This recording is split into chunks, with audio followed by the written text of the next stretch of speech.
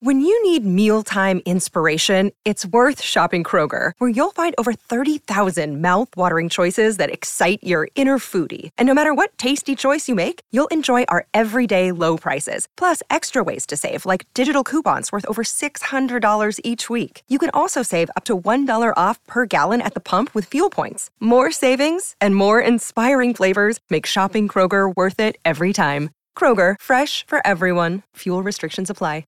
Another day is here, and you're ready for it. What to wear? Check. Breakfast, lunch, and dinner? Check. Planning for what's next and how to save for it? That's where Bank of America can help. For your financial to-dos, Bank of America has experts ready to help get you closer to your goals.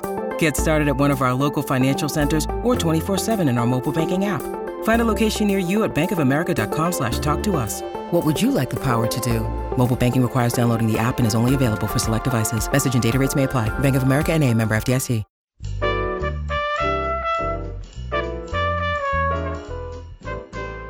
This is Behind the Mic with AudioFile Magazine. I'm Jo Reed, and with me, Emily Connolly, an editor at AudioFile, and she's with me for the week. So we know, I don't know, I was going to say there has to be one fantasy book in here and one kids book in here, and maybe one fantasy kids book, a combo. I think you're right.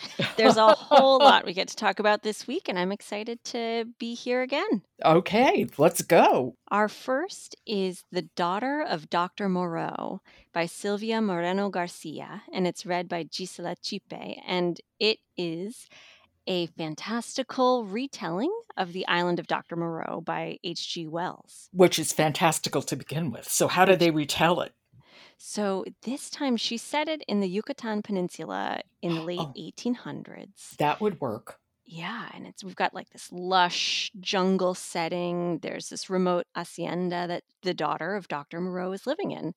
And we're also having it from the perspective of his daughter, his child, Carlotta, who has grown up isolated out here in this hacienda and is growing up alongside the creatures that he's created, the hybrids. The hybrids between, like Dr. Moreau, it's between animals and human beings, and he combines them in these really awful experiments. Exactly. And so they're, combinations of different wild animals from the jungle around them and human beings. And they all have actually pretty amazing different personalities and voices that I was going to say, Gisela Chipe does a marvelous job with this audiobook. She was an Earphones Award winner here, and each character, including the hybrids, have amazing voices, and you always know who's talking, and you get so much of their personalities out of her voices. Well, Silvia Moreno Garcia wrote Mexican Gothic, so she knows how to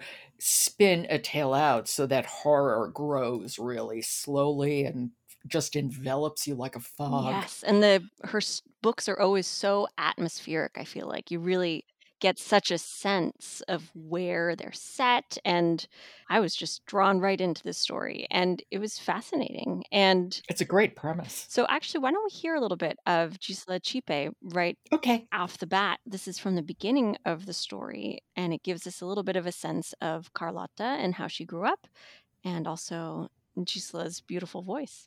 Okay, this is The Daughter of Dr. Moreau. It's by Silvia Moreno Garcia, and it's read by Gisela Chepe. They'd be arriving that day, the two gentlemen, their boat gliding through the forest of mangroves.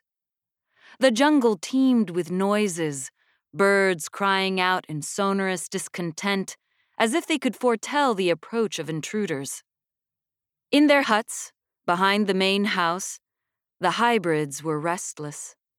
Even the old donkey, eating its corn, seemed peevish. Carlotta had spent a long time contemplating the ceiling of her room the previous night, and in the morning her belly ached like it always did when she was nervous. Ramona had to brew her a cup of bitter orange tea. Carlotta didn't like when her nerves got the best of her, but Dr. Moreau seldom had visitors. Their isolation, her father said, did her good. When she was little, she'd been ill, and it was important that she rest and remain calm.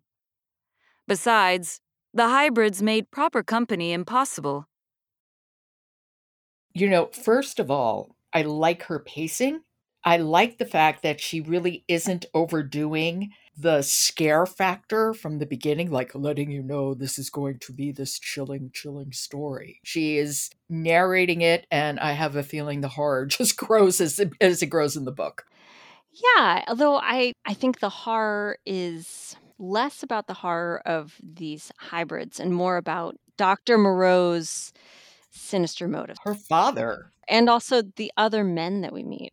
So we've got, this quiet setting where we're slowly learning more about what's going on, and then all of a sudden things pick up. Whoa. It was a fascinating science fiction story. Gisela's narration, these characters, she's dealing with so many different accents and so many different personalities, and she did a marvelous job. And that is The Daughter of Dr. Moreau, and it's read by Gisela Chepe. Emily, thank you so much. I will talk to you tomorrow. Thank you, Joe. Support for Behind the Mic comes from Belinda, the world-leading audiobook and technology company. I'm Joe Reed. I'll talk to you tomorrow.